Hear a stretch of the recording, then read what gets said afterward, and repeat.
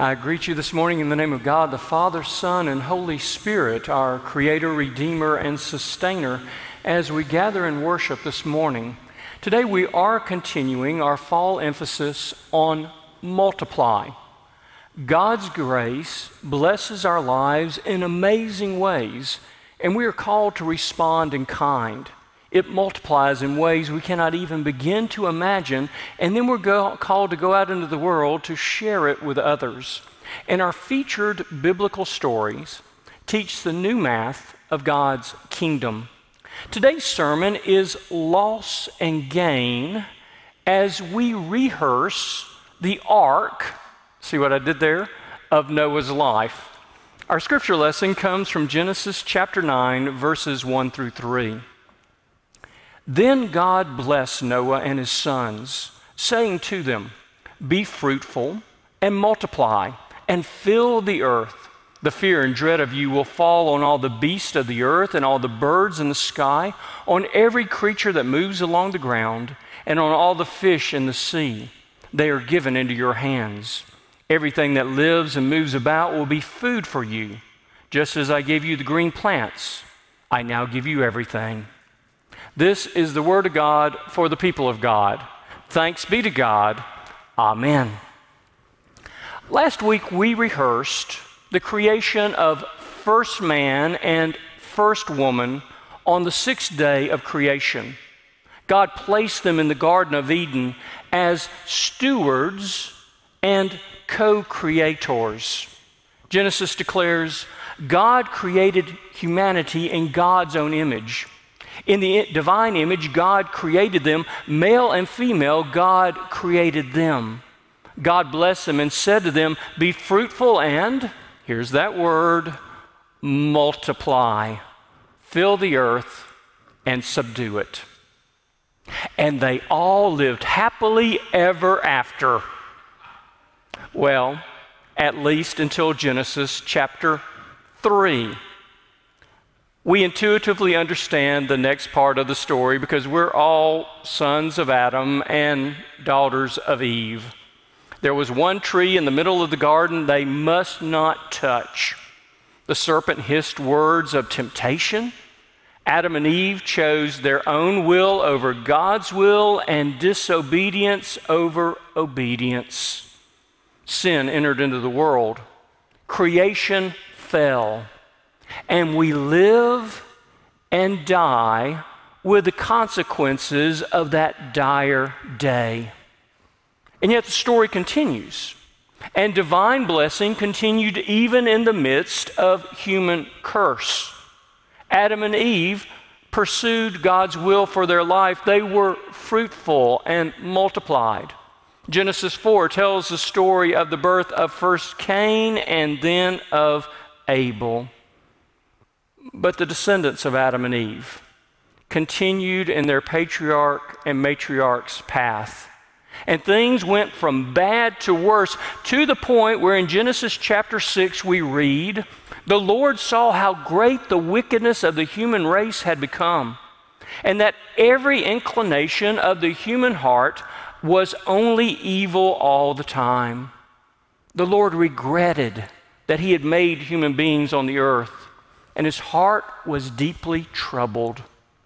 Therefore, God decided to destroy the divine creation with a great flood. There was one man who found favor in the Lord's sight, Noah, who was a righteous man, blameless among the people, and he walked with the Lord. So God commanded Noah to build a large ark or boat, and then to place his family upon it, along with 2 of every kind of animal. And as the rains began, God sealed the door, and it poured for 40 days and for 40 nights. But the Lord was true to his promise and delivered Noah and his family on the far side of the flood, and he placed a rainbow in the sky as a sign of a covenant, that he would never destroy the earth by water again. Then listen to what happens next. The Lord blessed Noah and his sons, saying to them, "Be fruitful and multiply." It was the exact same blessing God gave to Adam and Eve, but with one notable change. Adam and Eve were given for food the seed-bearing plants and the trees that bore fruit. But God now says to Noah, everything that lives and moves will be food for you. Just as I gave you the green plants, I now give you everything. Human beings went from being herbivores or vegetarians to omnivores or meat eaters. And scholars have dealt with that passage in a variety of ways. Some have said, well, the flood destroyed other sources of food, so this was a provision.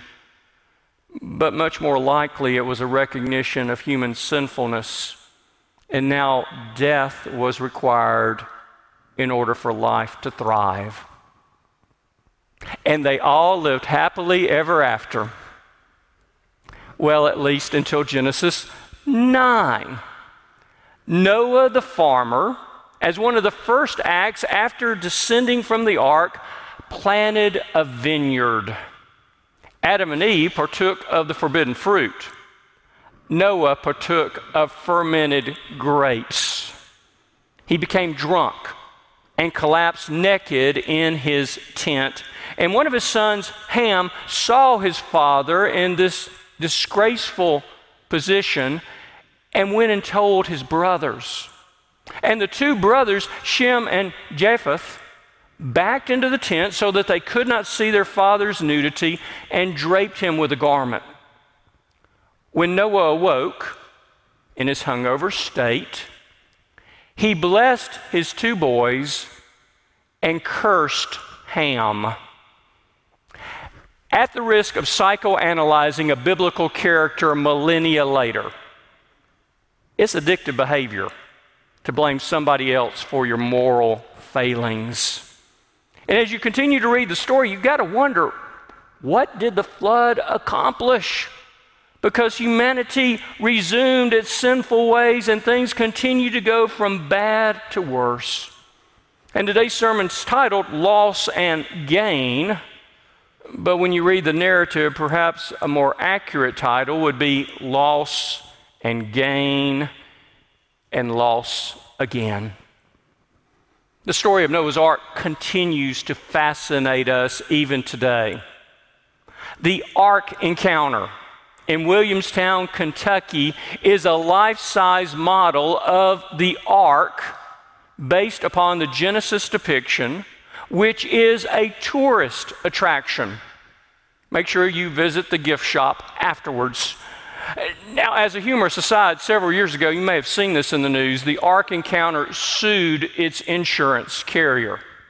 It seemed there was a big storm and a flood wiped away the roadside that accessed the tourist attraction. You just can't make this stuff up. I recall when our son was born, we decorated his nursery in a Noah's Ark theme. Had bright primary colors and pictures of animals marching two by two onto the ark. Of course, it was followed by a great flood that wiped out all of humanity, but don't let a little genocide spoil the story or the nursery decor. What do we do with this story? Part of the challenge is we typically think of it as a children's story. We censor and redact the details. We read our beginner's Bible to our children or grandchildren that skips over a lot of what occurred. But when you really begin to read Genesis, it is rated M for mature, in part because it helps us understand who we are and whose we are. And if we hear the lessons, it can lead us to a more mature faith. Because it is a story of creation, temptation, a fall, and the consequences of sin, but also of a God who is constantly attempting to call us and to save us. You can say various things about Noah, but one of the primary ones is this: he is the poster child for second chances. God literally destroyed the old creation and gave them a chance to start anew. And they received the same blessing that Adam and Eve did, be fruitful and multiply. But as you begin to read these biblical stories, what you discover is that God is a covenant-making God. And in every relationship he forms with humanity, there are two sides to it. There is God's side, but there is also our side. And both sides have responsibilities and obligations along with privileges and blessings. The Lord constantly offers second chances and fresh starts. Our responsibility is, what will we do with them? Will we take advantage to become a new people? Or will we continue in the same old patterns? When we're caught in our sin, are we sorry? Or are we just sorry we got caught? Do we plan to do better next time? Or do we plan to just be a little more careful next time? How many second chances do we blow? How many new beginnings end up in the same dead ends? And just how many last chances do we get? Our struggle with sin, and this is no surprise, reflects and mirrors addicts' struggles with the addictions of their choices. And those who deal with addiction will tell you that there is a very common pattern for addicts of initial use, abuse, tolerance, and dependence, where they are taking the substance of their choice not to feel good, but simply not to feel bad. Addiction and relapse. And if you've ever dealt with addicts, you will see them reach a low point in life where they are filled with guilt and shame, and they promise to themselves and anyone else who listens that they are about to change their lives and be a people different than they were before. And occasionally, people change. But other times, that same cycle occurs over and again. And brothers and sisters, I just shared every one of ours spiritual autobiographies, because there are various places in each of our lives where we struggle and oftentimes fail and fall, and we need a strength beyond our own to be more than victors in the name of Jesus Christ. Mark's gospel introduces the beginning of Jesus' ministry with a very concise statement of Christ's preaching content. It says, Jesus went into Galilee proclaiming the good news of God. The time has come. The kingdom of God is at hand. Repent and believe the good news. The order of Jesus' words has always struck me. Repent and believe the good news. And if you read that on a surface level, it sounds like we've got to try really, really hard to become a better people before God is willing to act in our lives. But if you delve deeper, you discover that God's grace is active in our lives throughout this process of hearing and responding to God's call. One of the things I value about the Methodist heritage is John Wesley's emphasis on grace. And we talk about threefold grace, prevenient, justifying, and sanctifying grace. Believe it or not, I found a passage in the United Methodist Book of Discipline to use as a sermon illustration today. It's not just all laws and codification. It talks about grace in this way. While the grace of God is undivided, it precedes salvation as prevenient grace, continues in justifying grace, and is brought to fruition in sanctifying grace. God's unmerited favor is before us, present with us, and ever working to restore the divine image and transform the entire cosmos into God's reign in Jesus Christ. This is a grace that is prevenient grace or preparing grace. God loves us before we know that we are loved and lovable. God is working in our lives to bring us to a point where we can respond to the Holy Spirit's call. And it is this that enables us to respond to Jesus' call to repentance. A repentance that is more than just a superficial sorrow, but a soul deep remorse over what we have done and who we have become. A recognition of sin's destructive nature in my life as well as in my relationships. A calling out to God for forgiveness and salvation. Being given a strength that is not our own to turn away from sin and turn toward holiness and to answer God's call. Wesley described prevenient or preparing grace as the porch of salvation that enables us to go through what he called the doorway of salvation, which is justifying or saving grace. To accept for ourselves what God has done through Jesus Christ at the cross and at the empty tomb.